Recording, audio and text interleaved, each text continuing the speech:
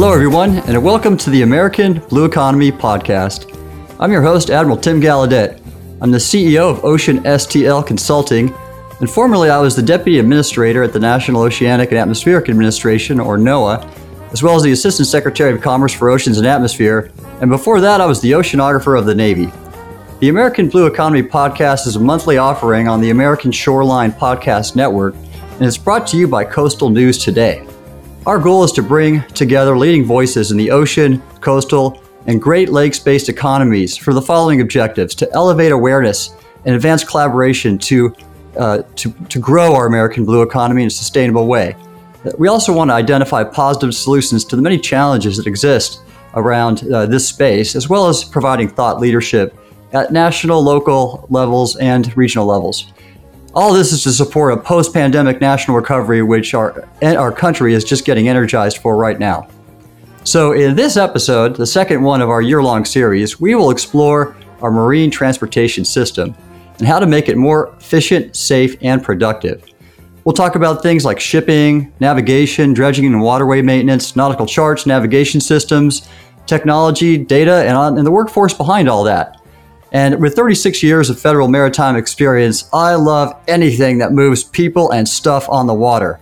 And that includes my 19-foot Bayliner powerboat and the 1,000-foot long aircraft carrier that I navigated during the Iraq War, and everything else in between. So the best way to begin this episode is just to talk about a recent event and sort of highlight why that matters and how it showcases the importance of the marine transportation system. And this is the grounding of the MV Ever Given in March in the Suez Canal.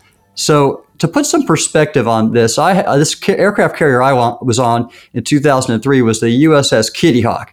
And the Kitty Hawk, when you compare that ship to this MV Ever Given that was stuck in the canal, that ship displaced 224,000 tons compared to the 110,000 of the Kitty Hawk, so twice as much as a Navy aircraft carrier. It was 1,300 feet long. That was 300 feet longer than my ship.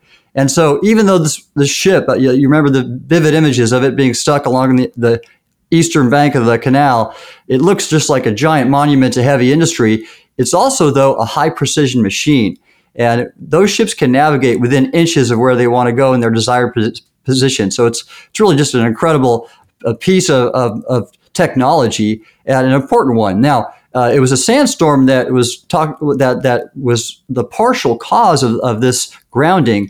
But the fact of the matter is the Suez Canal Authority leads 19,000 ships a year or so, and about 51 ships per day. So they go through all weather conditions. And I actually don't think it was the sandstorm primarily. And it turns out my wife's Naval Academy classmate was an Egyptian cadet, and he became a naval officer and now is a pilot in the Suez Canal. And so he had friends that were on the bridge, and he understood that it was the language barrier between the Arabic-speaking pilots and the Chinese crew on the ship that might have contributed to this and being the major factor. We'll see. This investigation report will come out. But ultimately, what's the impact? The impact of the canal alone is 1.2 billion tons of product a year. That's 12% of world trade, and it amounts to about $10 billion annually.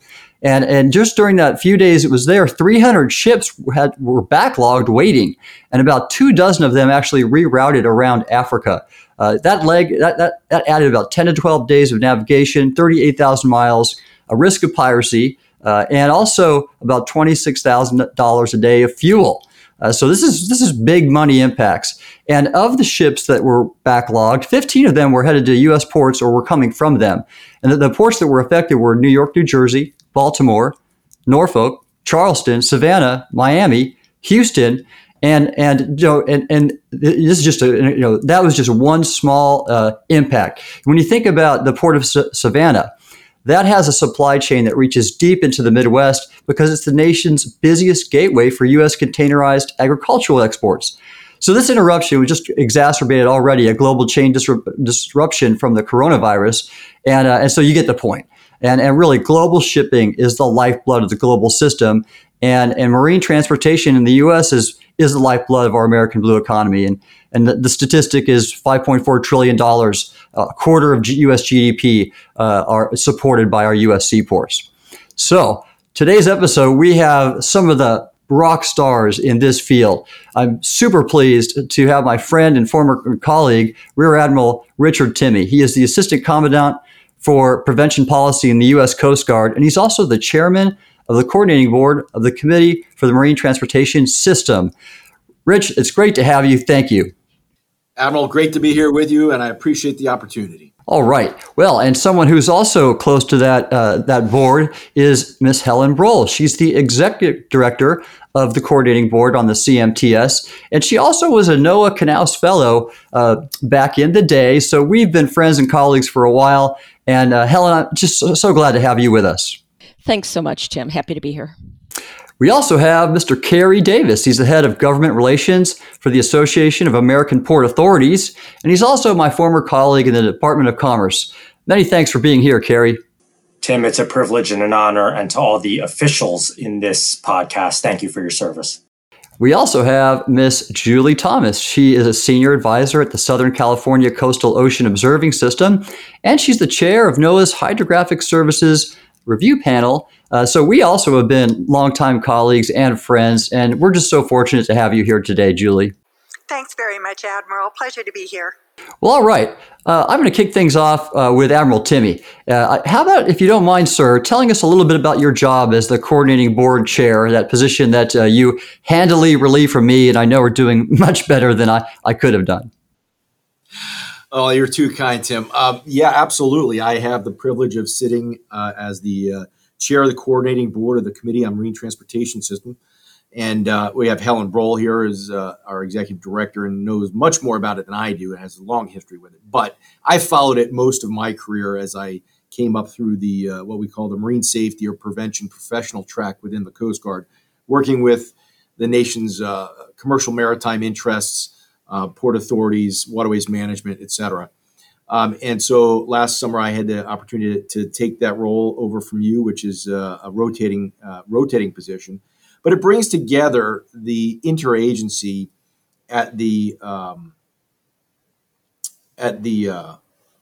level just below really the secretary level as the coordinating board. The secretary position would be the official member, but at the working level for the coordinating board, we're able to go across, the senior executive service and flag level leadership and bring together MARAD, the Federal Maritime Commission, the Coast Guard, NOAA, the Army Corps of Engineers, really the interagency with an interest in the marine transportation system. And although we do not make policy, we're able to share our current thoughts and issues so that we're able to bring a unity of effort to public policy making in the maritime domain. And I think we're all better for it to have this exchange of information on a regular basis about the challenges each of our agency is facing within the maritime and how we might best create these policies to facilitate the continued functioning in a safe, secure, and environmentally friendly way of our marine transportation system. It's a great role to make sure that none of us are working in a silo and losing track of the good work that goes across the interagency, so that the Coast Guard, the Army Corps, NOAA, and the rest of the team are following the latest and greatest. And this has been really a wonderful body to have over the years, but in particular, I've appreciated it during the pandemic. It was a way for us to create a working group that then could focus on bringing together the interagency on COVID-19 issues. I could talk all afternoon on it, but I know we have lots of different subject materials to cover. But great work. We've continued on a work plan that you and your predecessors created. I modified it a little bit with current priorities, and we're moving out on that work plan with the staffs bringing us together for a variety of either seminars, working groups, interagency action teams, all to move good work ahead that affects all our agencies. So thanks for the opportunity, Tim. Well, yes, sir. It's all about getting government agencies to coordinate better and work together and work smarter together. And so that's a good thing in any organization, really, that's heavily siloed like the U.S. government. In fact, but maybe you step back a little bit further, and I think you're the best person to answer this. because you were part of the team that drafted the Coast Guard's Maritime Commerce Strategic Outlook. And that document's fantastic. It tells why the marine transportation system matters to everyday people. Do you mind just saying a few words about the opening parts of that document and how they make that really clear? Yeah, absolutely. The Maritime Commerce Strategic Outlook, or MICSO, as I'll refer to it here on in, is one of the Commandant level strategic documents that we've produced over here. So this wasn't just from my office, but the Commandant of the Coast Guard, Carl Schultz, put this out to guide the vision for our program and our Coast Guard and our work across the MTS. If you read the opener, we love to use this opener. The marine transportation system supports nearly $4.6 trillion in economic activity, employment for 23 million Americans across 361 ports on our inland rivers and coastal waterways. And moving that cargo is the key to our national security and economic security. And so we've taken 3 lines of effort to make sure that we are focused on that as a Coast Guard. It's facilitating lawful trade and travel on our waterways. It's modernizing aids to navigation and mariner information systems, and transforming workforce capacity and partnerships. And these lines of effort help us keep kind of a balanced scorecard focus on our nation's marine transportation system, whether it's a Coast Guard specific policymaking or if it really does guide our work across the interagency as we try and achieve a unity of effort across what we all do. And it's not always easy. The maritime, the blue water, if you're not a professional in this sphere, there's probably not much knowledge in the general public of the maritime, what it brings, what it means to both our economy and our national security. It often functions in the background.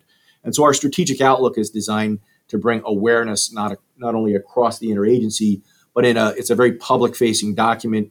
It's also very much useful in our work with the Congress to kind of shape the issues. And we really use this as our roadmap here for the next few years on how we're going to approach this key waterways management function of keeping the MTS going. Very good. I have to applaud Commandant Schultz's leadership there and yours, Admiral. So well said. Let's go to Helen, who is your executive director for this committee on the Maritime Transportation Systems Coordinating Board. And Helen, I saw that during COVID, our system was stressed and it was hard to keep mariners safely at sea, moving our goods as they need to be moved. And you took some very significant action in this coordinating board. And can you just talk about some of the steps you took to get the system back on step? Sure. Thanks for the question. Everybody knows that the COVID pandemic was obviously extraordinarily impactful to the nation, and it was certainly the same with our transportation system, and within that, the marine transportation system, the maritime transportation components, whether it's a ship or on the water or the folks that are working in port operations. So essentially, the pandemic basically shut down a lot of operations around the world. Including port operations, manufacturers overseas, affected our trade by water. And with we had also shutdowns or slowdowns in ports and vessel operations. I mean, first off, there's a shortage of PPE, just like anywhere else. The ability to get PPE to these folks who have to work every day to support the supply chain was tough, particularly because they were essential workers. They were classified as essential workers, but not frontline essential workers. So they weren't first in line to get PPE. However, very proud of one of our member agencies, the Maritime Administration, working very closely with CDC.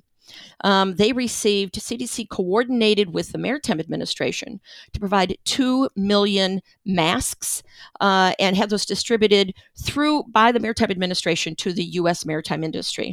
That was coordinated also with a stakeholder group out of DHS, and it was hugely successful and very helpful. So we know about manufacturing being slowed down, and that certainly slowed the ports also.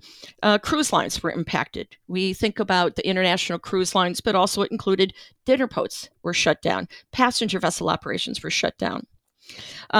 mariners, because they weren't sure whether they did have COVID outbreaks or not, mariners got stuck on ships for longer than usual.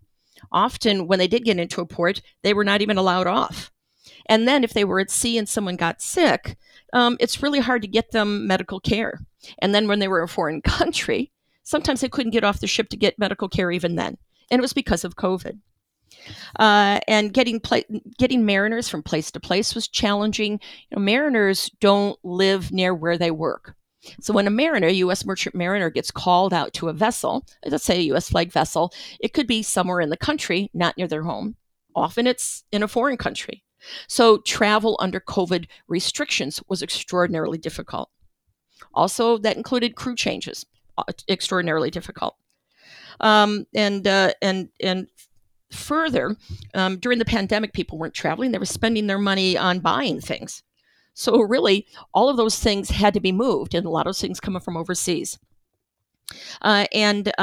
So when things started up again, manufacturing in Asian Pacific trade in particular started up, there's a huge surge of cargo coming into West Coast and East Coast ports. And they were just slammed. And as a result, there were extraordinary congestion delays. And even this all happened about the same time that vaccinations were becoming available, but still not to this essential workforce, again, not classified yet as frontline essential.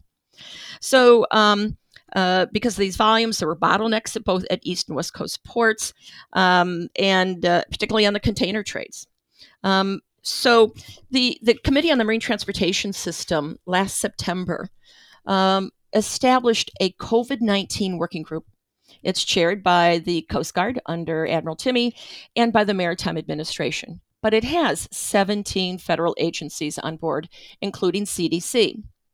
And the first thing was to have a listening session with industry to find out what the status was. And things were just as dire as I've expressed. Couldn't get PPE in the beginning. Subsequently, they talked about not being able to get vaccines or getting mariners to the vaccines. There was a lot of concern about the cruise ports that were devastated economically. The requirements for masks, and we have to thank the U.S. Coast Guard for jumping in very quickly to address many issues that affect certainly merchant mariners. In particular, merchant mariners are credentialed, and they are credentialed through the U.S. Coast Guard. Well, a lot of those offices got shut down, just like every office got shut down during pandemic. Coast Guard did everything they could, and Admiral Timmy can elaborate on this, but did everything they could to ensure that if a license was about to expire, that there was an extension on that there was ability to communicate with the National Maritime Center that Coast Guard operates with regard to taking tests. The TWIC, the Transportation Worker Identification Credential, which is actually managed by the Transportation Security Administration, they had the same kind of a problem. These TWIC cards are required to work in ports, and you get clearances. It's actually quite of a to-do to get cleared for those, but they expire. And CSA bent over backwards, just like Coast Guard did, to ensure that those that were becoming expired would not just disappear and they would still have them. That was hugely beneficial and very much appreciated by the industry. Coast Guard also put out a marine safety bulletin regarding the requirement of masks in ports and a public transportation along with CDC. Then we also felt that, in having more open communication, transparent communication between the federal agencies and the industry directly was really important. You can't listen to just wait for press releases. And we had a couple of webinars where we provided a webinar to the entire industry and had CDC talk about testing. How do you test? How do you test if they're in the middle of the ocean? How do you test? How do you get tests to them? What are the best ways to manage that? And then when and where you quarantine in advance of getting on a ship or when you get off a ship. And questions like, if you get off a ship, do you quarantine there? But can you rent a rental car and drive by yourself in that car to get home and quarantine at home? There's just logistics questions that people every day may not think about. We also had a webinar to talk about vaccinations, to assure people that the vaccinations were trustworthy, that they will help promote obviously a safer community most recently, because of the concern, as I mentioned, that the maritime mariners and port workers are not considered frontline essential workers, that their priority in getting vaccinated was below others. And there was a concern that they needed it quickly as much as anybody on the front line did because they directly support our national supply chain.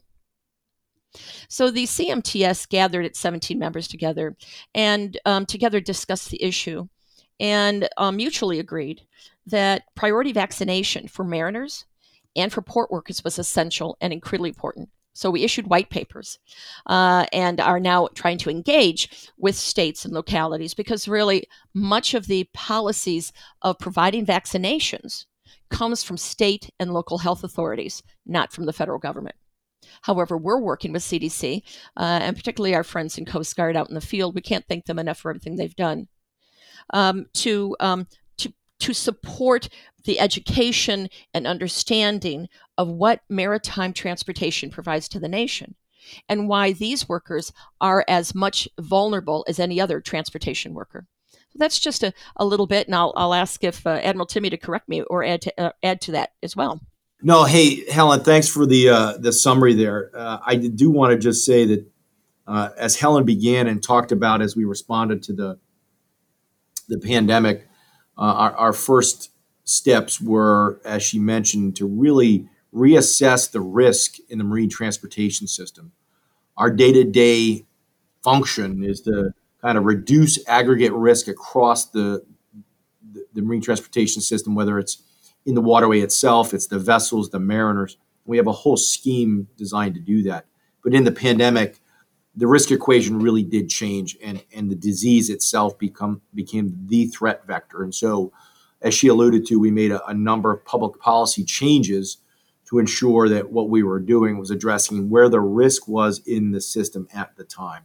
And the risk really was the potential loss of the mariners and the port workers who keep the system moving. And so we made the policy changes for credentialing and for TWIC and for inspections policies, all to minimize that threat vector. And I thank the interagency group as well as the stakeholders that were involved for that collaborative effort to get that right. And we continue to tweak it as we go along, as the environment does change. And the environment is changing. Helen just talked about the vaccinations on the issues that we've been working with CDC and all the stakeholders to find a way to make sure that this critical workforce was in fact protected. And as we continue to track the pandemic and the changes in it, we're seeing that begin to move now. Helen alluded to the states and their role in vaccine distribution. And we're seeing in a couple of key states, Florida and Texas right now, they have made the decision at that level to distribute vaccines to anyone who is providing goods and services that contribute to the welfare of the state. And so that includes the mariners in the ports and the port workers. California did a similar thing. And so we've seen really good penetration of this message to some decision makers that are on the front lines of making those allocation decisions. And we're starting to see some real movement with the vaccination of that workforce. Great to hear, Admiral. Thank you. Go ahead, Helen, please. Thanks. Just to add one point, I think what we also learned is just how sensitive the national supply chain is from this. With whether it's just the international trade moving from point A to point B over the oceans, because most of our international trade is moved by vessel as compared to air. When ports are congested, the pressure on the intermodal system and getting those goods to the people is extraordinary. So it transcends just the port boundaries. It's affecting the railroads, affecting the truckers. It's trying to export grain. You talked about Savannah and export grain on containers. There's a shortage of containers for those guys because grain is very heavy and they can only use 20-footers containers, and there's just a shortage. So they're having trouble. The good news, if there's any good news, is that because all shipping lines are operating at full force. Every ship that moves a container is operating in the world system. And as a result, business is really good for them. They are moving as fast as they can to eliminate the congestion in our ports. That does not mean there are not a lot of ships sitting outside of ports waiting to get in U.S. ports. There are. But what we're finding is that because revenues are up for the shippers and the maritime side, that higher revenues means that they are investing in better services for maritime in the system, as well as going to be making some infrastructure investments. So you talked about how we are coming back from it at the beginning of this, Admiral Gallaudet, and that's one area in which it's not everywhere. Tanker trade, petroleum trade is still at bottom, unfortunately. But with regard to the container side and those high value goods that we rely on every day, business is good. And in that regard, we hope to see greater investments in the system. Right. Good stuff there, Helen. In fact, you really illuminated the fact that, when we think about seaports and marine transportation, we kind of envision big container ships and cranes over them. But the reality is this is about people, the people and the mariners and the port workers. And so really great job, both of you, on helping those people get back to work. And in fact, I think there is good news here. I mean, of course, the pandemic challenged us, but as there's always silver linings and from challenges, and adversity often makes us stronger. And I think we have a great opportunity now with the present administration's focus on infrastructure. And so let me turn to Carrie Davis of the American Association of Port Authorities. And I know you're keenly interested in some of the considerations right now for infrastructure investments in our ports. Do you care to say anything about that, Carrie? Oh boy, Tim. Well, what a great setup and transition when you were talking about ports of all sizes and the people that work at them. So if I may, just going to take a minute to tell you who I am and what our organization is, and then I'll talk absolutely about infrastructure like you're talking about. I'm Carrie Davis with the American Association of Port Authorities, and we are the trade association in Washington, D.C. for 78 different ports around the United States. We actually have members of our association from Latin America and Canada, and as far out in the Pacific as Guam, if you can believe it. But we limit our advocacy or lobbying in Washington, D.C. to U.S. ports. And the reason I latched onto your saying ports of all sizes, our ports really run the gamut. West Coast, East Coast, Great Lakes, Gulf, fishing ports, cargo, freight, cruise. We have an awesome variety of ports that we represent in our association. And let me go right to your question, Tim. Big things happening with President Joe Biden's overall message of building back better, the way that's taking shape through his package called the American Jobs Plan. The Republicans in the Senate, United States Senate, have since put out a response to that called the Republican Roadmap. Well, guess what? Ports are on the map because for the first time ever in a major infrastructure proposal, ports have money earmarked for them in the package. We're months and months and long nights of negotiations away from looking like what the final bill or package might be, but ports are at the table and we feel great about it. Love to hear that, Carrie. And in fact, I know that you're looking at things like on the sort of the wet side, charts and navigation and surveys, as well as the dry side being things like rail and piers and docks. So interesting about all that. I'll come back to you there. But on what's interesting is you raised something I thought that was fascinating, and that was the fact that there's the infrastructure plan, I guess, or plans the Republicans and Democrats have put in place.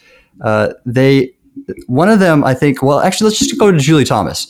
Julie, you testified at a hearing on this. Can you tell us what you talked about? Actually, Tim, my congressional briefing is on May 11th, so next Tuesday, and it was interesting to hear Carrie's description here because it is along the same lines as what I'm going to be testifying on or briefing on. It's really not a testimony. We're going to be talking about the value of NOAA and their partners to positioning, navigation, and observations. And I'm going to be specifically representing the 4 line offices under the National Ocean Services, the National Geodetic Survey Center for Operational Oceanographic Products and Services, which is COOPS, the Office of Coast Survey, and the Integrated Ocean Observing System, which is IOS. So highlighting the importance of the foundational products such as the datums, the tidal charts, the nautical charts, and the observations that these NOAA groups are making. And I'm going to be talking about a specific example in Long Beach, which I know you also mentioned on your first podcast. But this is where approximately 60% of California's oil is imported. And since 2017, with NOAA's precision navigation efforts and the partnership with the Army Corps of Engineers through the CDIP program, which is the Coastal Data Information Program located at the Scripps Institution of Oceanography, we've supported this Underkeel project program. And to this date, they've brought in 68 crude oil vessels safely transited into the harbor, and that's an additional 4-foot increase in their draft. And if one of these vessels is actually fully loaded, this equates to between $7 and $8 million increase in value per transit. So we're hoping that the economic and environmental and safety factor of these projects, which depend upon high-resolution measurements and accurate data, and a sophisticated information infrastructure that performs quality control and dissemination of the data, will be recognized as a major contribution to the blue economy.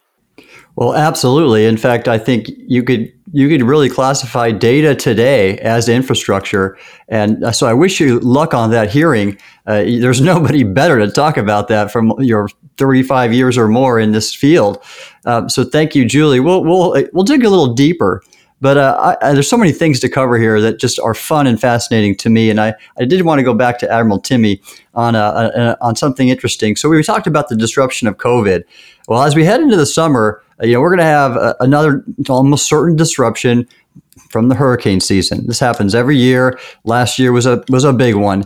And in fact, Admiral Timmy will be heading to take over the Coast Guard sector that's headquartered in New Orleans, and he'll be covering the Coast Guard's response to any storms that headed in the Gulf or the Southeast. So, Admiral, you have experience here. You were involved with Deepwater Horizon response, and I just want to know what we could share with us about the marine transportation system in that area that you're going to be leading, and how you're going to prepare for any kind of disruptions due to storms or oil spills. Yeah, thanks, Tim. It's a great question, and it's kind of dominated my off-duty thinking as I prepare for that assignment this summer. But I'm not the only one thinking about it. Again, our leadership here has talked about what we're seeing with storm response and major disasters for many years. It's kind of bread and butter for what we do. The 8th Coast Guard District in the Gulf gets quite a bit of that hurricane traffic. Last year, I believe it was 8 named storms into the Gulf. And again, I'll look to some of kind of our guiding documents. The Commandant's strategic plan includes a line of effort to strengthen resilience across the MTS. And the first piece of that is lead in crisis. Lead in crisis is basically the definition of what they're doing down there during hurricane season. And I get to inherit a well-oiled machine in talking to Admiral John Netto, who's down there now, given the experience they had last year. But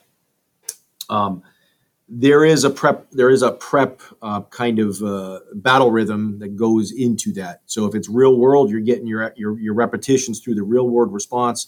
If it's not, you're doing exercises ahead of the season to kind of gear that machine up. And again, this is a unity of effort across the marine transportation system. So it's not just a Coast Guard response. It's the states involved, whether it's Louisiana or Texas or Mississippi or whatever. It's their emergency operations centers. It's the local parishes and counties EOCs who are the experts.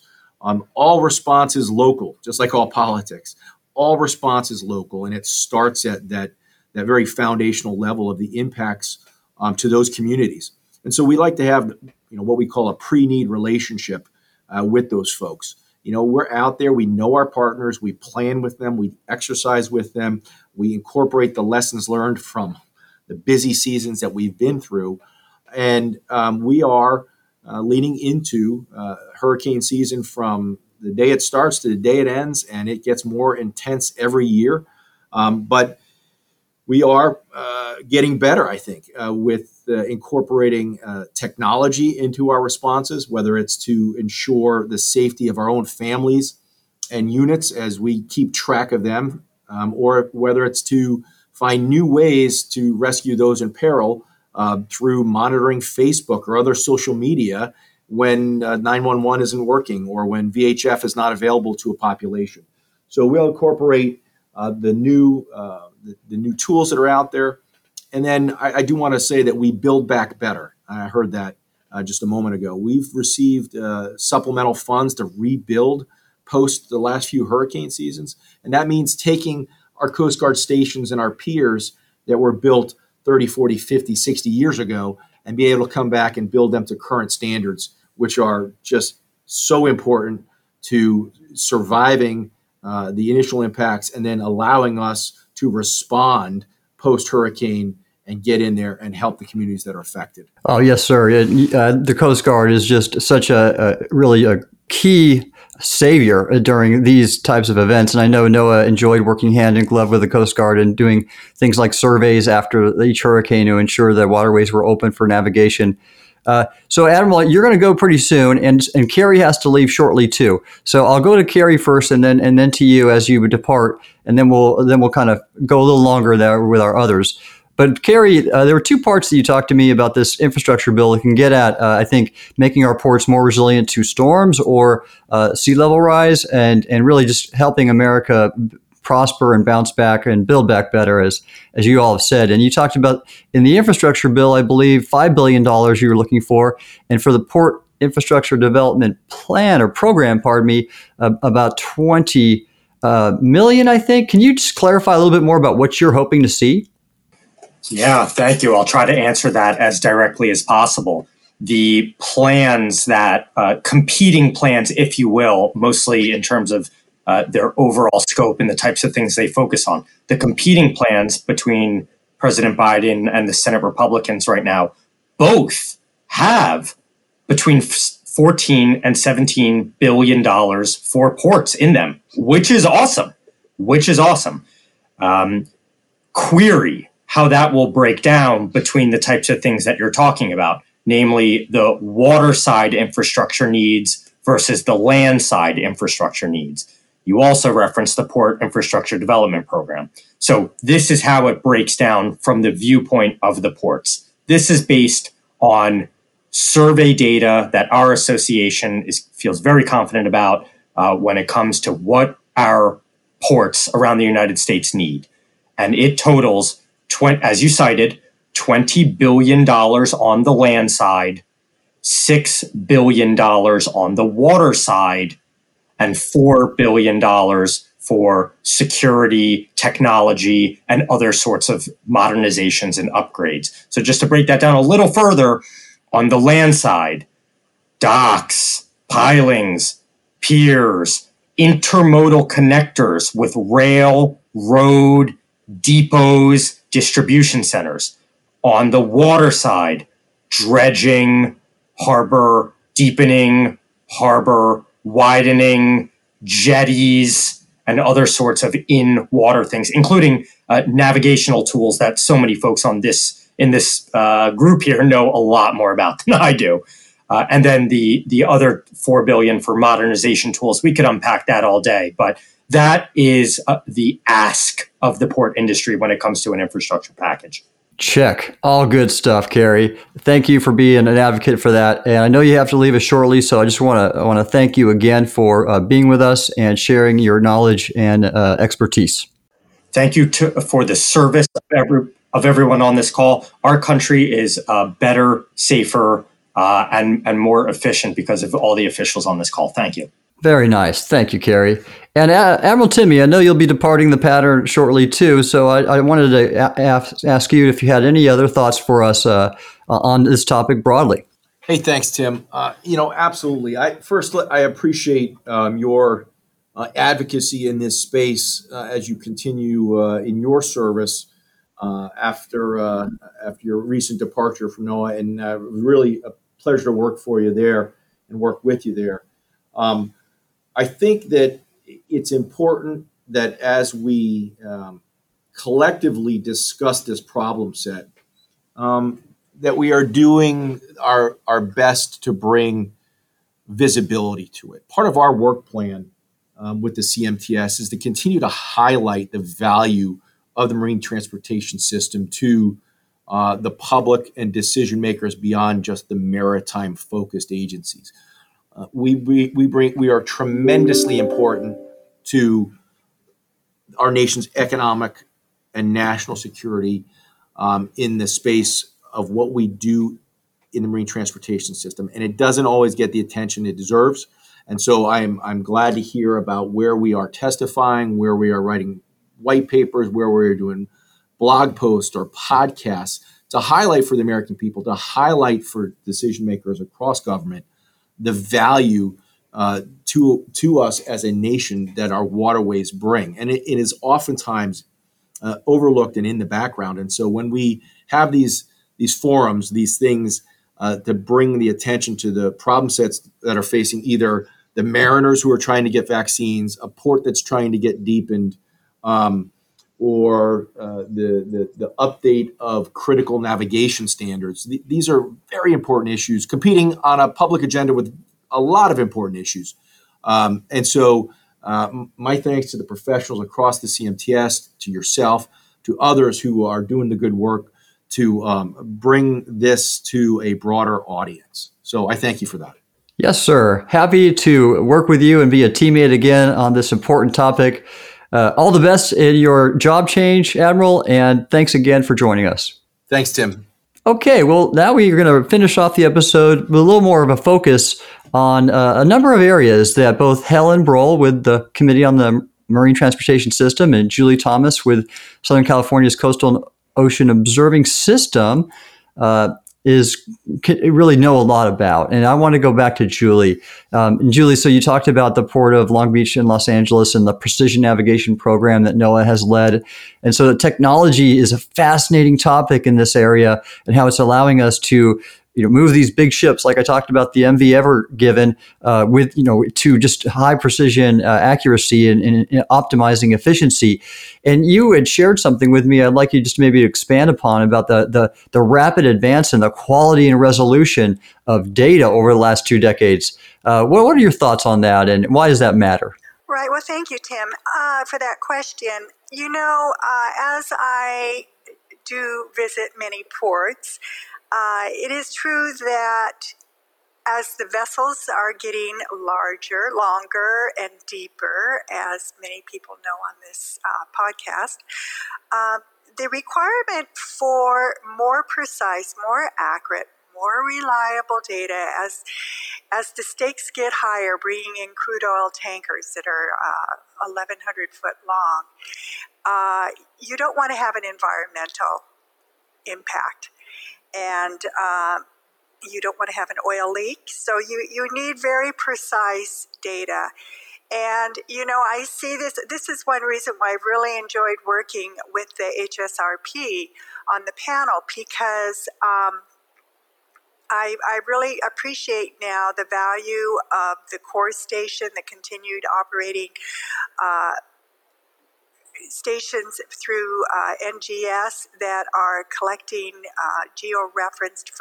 geoframed data all the time, and we're getting very high resolution nautical charts that the pilots can take out on their portable units now and have in real time.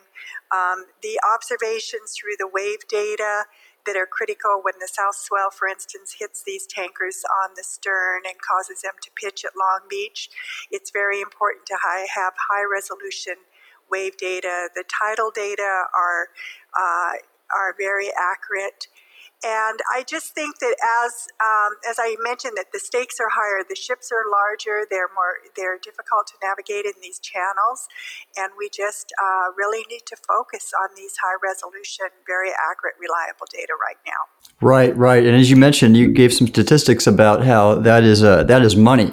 And so big part of our blue economy. So really interesting to me how data is so critical to advance these economic interests on our coasts and oceans and Great Lakes. And related to that data piece is technology. And something that's fascinated me personally, and I've worked to promote, is the advancement of uncrewed or autonomous systems for either data collection. But now more and more, we're seeing the advent of autonomous ships in the marine transportation system. And Helen, I think you led a working group or had an effort under the Committee on the Marine Transportation System looking at autonomy. Could you tell us a little bit about that? The CMTS does a biennial research and development, science and technology innovation conference with the National Academy of Sciences, their Transportation Research Board. We held a conference this last March, and it was about autonomy and autonomous technologies within the marine transportation system. So that is both with vessels and on the land side. So what we find about vessels and that autonomous vessels is that they are here, they're coming, not in a large amount. You're not going to be out sailing in a bay and suddenly see a autonomous vessel coming your way unless you're in Portsmouth, Maine in another couple of months or month when the IBM Mayflower, which is a totally autonomous ship, goes from Portsmouth, England to Portsmouth, Maine in honor of the original Mayflower. And that is under development right now. It's passed its sea trials. You can go online and watch it and follow it as it comes across the Atlantic all by itself, being run remotely. But it has so many sensors on it. I mean, we think of remotely as, having a joystick, that someone's setting enough with a joystick. But this vessel is established to almost think for itself. And think how sophisticated that has to be. That vessel has to recognize another ship coming in its path. That vessel has to know how to accommodate the way it pitches and rolls, especially because it will have some cargo on board, and it will have a lot of payload for research and development. It's going to stop along the way and take hundreds and hundreds of samples. So it has to act as if there is a pilot on board who understands that ship. Think about coming into a harbor and recognizing person on a sailboard. That's like seeing a person walk on water. How does a ship recognize that? So it is very sophisticated. Now, let me acknowledge that is a super advanced. And we're probably not going to see a huge change in cargo ships like these big, huge container ships suddenly going remote. What we do see, though, is particularly in Scandinavia, the Danes, Norwegians are awfully good at this. They are already making autonomous passenger vessels, that may go across a small lake and has a specific schedule and a specific direction and return, and making those autonomous is not that is a little more easy. They're also, by the way, electric for the most part. But there are a lot of discussions regarding what is the role of the mariner in this changing autonomy climate. But I do want to caution, it is not that tomorrow we're not going to suddenly see autonomous ships sailing in en masse into the United States ports. Check. I understand that. But what's interesting is we are seeing autonomous vessels for navigation surveys, for example, more and more, and for observing conditions about currents and water temperature, visibility, and a number of atmospheric properties that are important for the weather forecasting, which affect mariners. And so, Julie, this is your cup of tea in the Integrated Ocean Observing System program. And could you talk a bit about how maybe IUCE and your Southern California regional program for that are using things like gliders and other type of autonomous systems? Yeah, I was director of SCOOS, the Southern California Coastal Ocean Observing System, for 9 years. And once again, you mentioned the advancements in technologies. Gliders have become very sophisticated. Gliders are like 1.5, 2 meter torpedo type things that look like a torpedo that dive down to the depths of the ocean. Underwater drones. Underwater drones, thank you. And then they surface, and when they are surfacing, they're collecting data all the way down, or on the way up actually, and they will collect all sorts of water quality properties. And when they get to the surface, then they will transmit those to a satellite, and the data are immediately transmitted back to the shore base where it is quality controlled and disseminated. So gliders have just been a big boon to the oceanographic observing system because of this profile that you get of the water going down. The HF radar systems that have been developed through IUCE now, those are land-based systems. They look out over the water and they are measuring the roughness of the water, and they will give an indication of the surface currents. And we have those around most of the coastal U.S. now.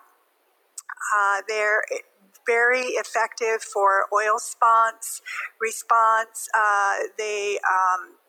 They will tell the user which way the currents are taking any oil slicks that might be out there. So any hazardous type materials that would spill.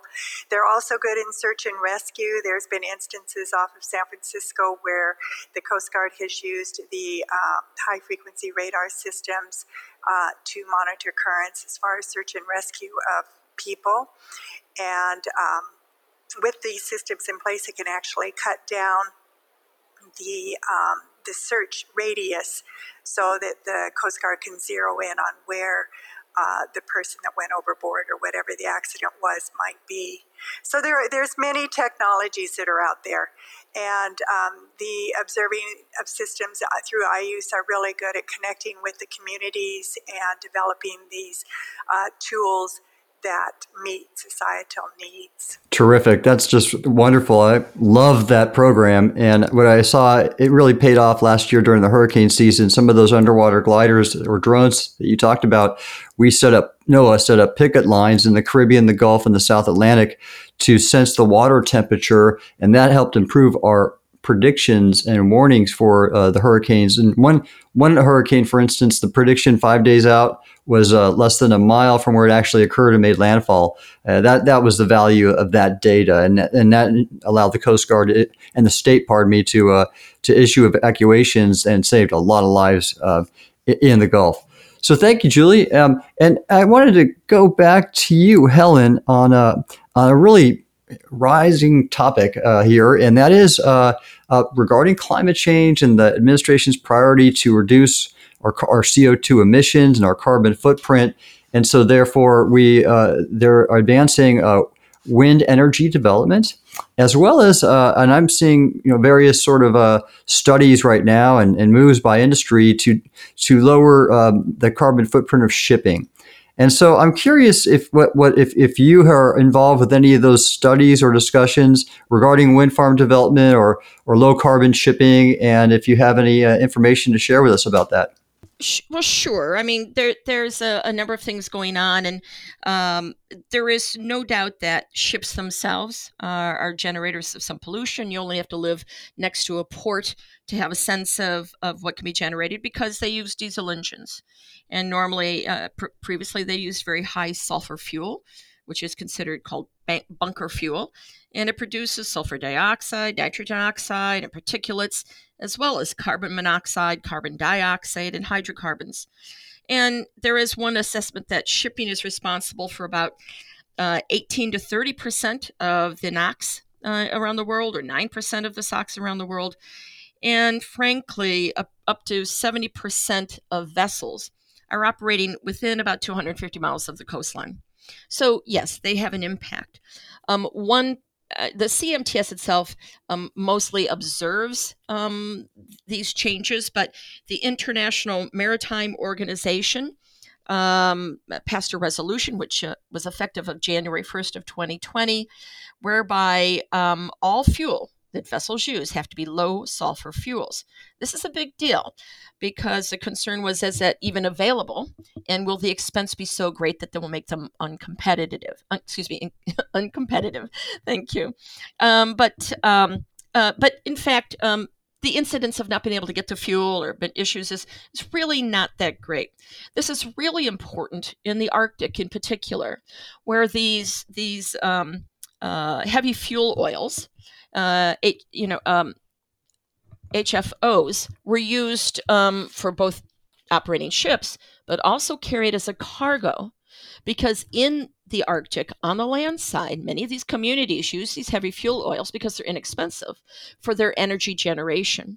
So one of the things that is looked at around the world, and particularly in the Arctic Council and the Maritime Shipping Subcommittee, is the ban on HFOs, and that is under consideration right now at IMO in the U.S. In the Arctic around the world, not just the U.S. Arctic. That's significant because there is an indication that the Arctic is heating up much faster than other parts of the world, an indication of climate change.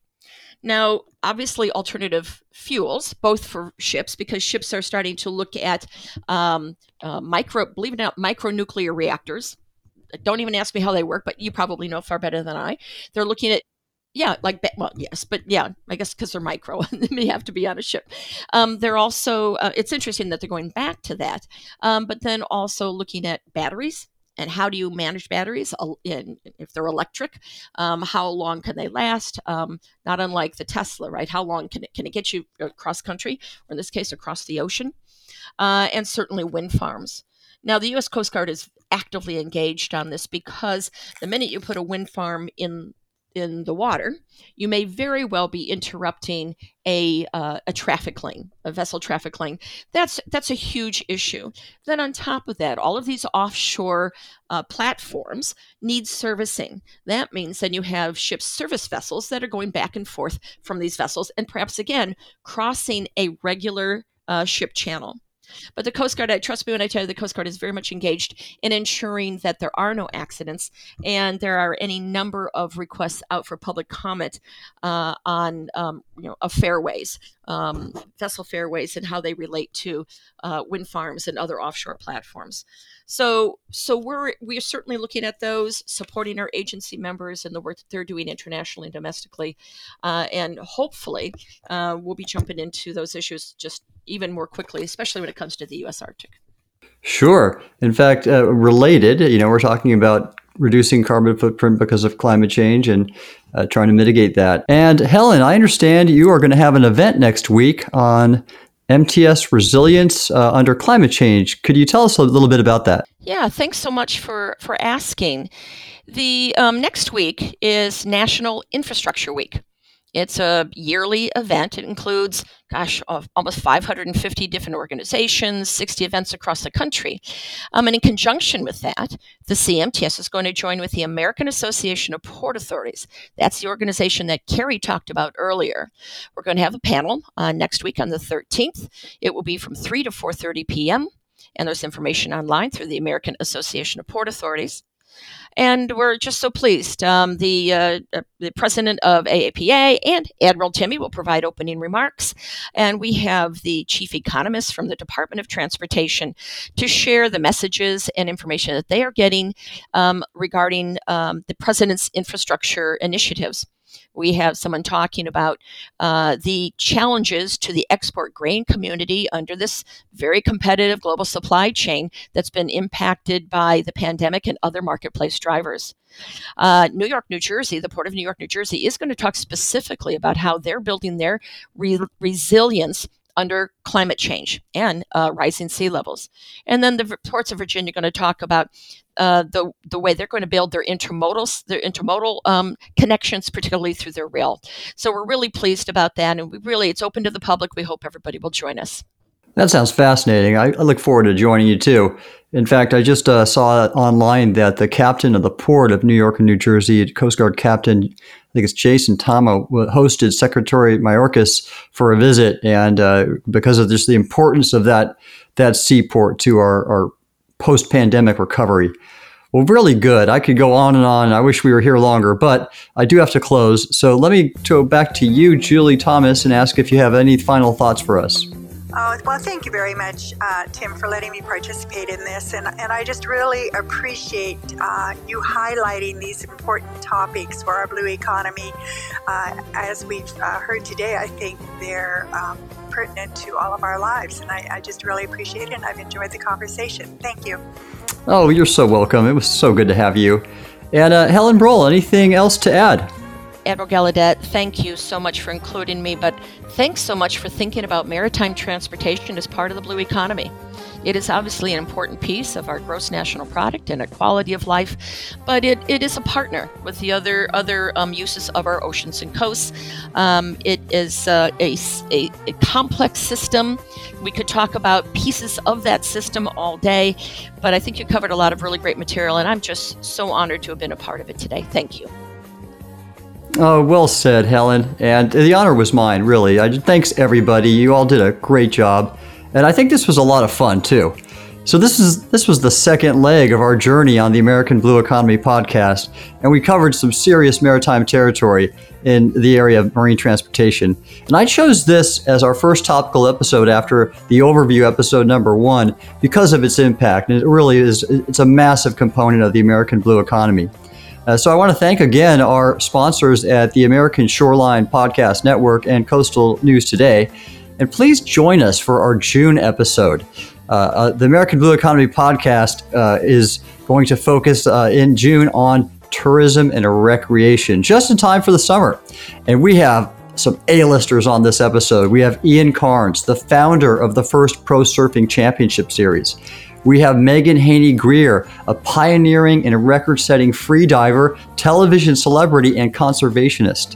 We also have Margaret Spring, the chief conservation official at the Monterey Bay Aquarium.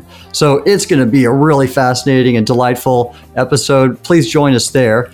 This is your host, Admiral Tim Gallaudet, CEO of Ocean STL Consulting. Thank you for joining us, shipmates. I look forward to getting underway with you again next time.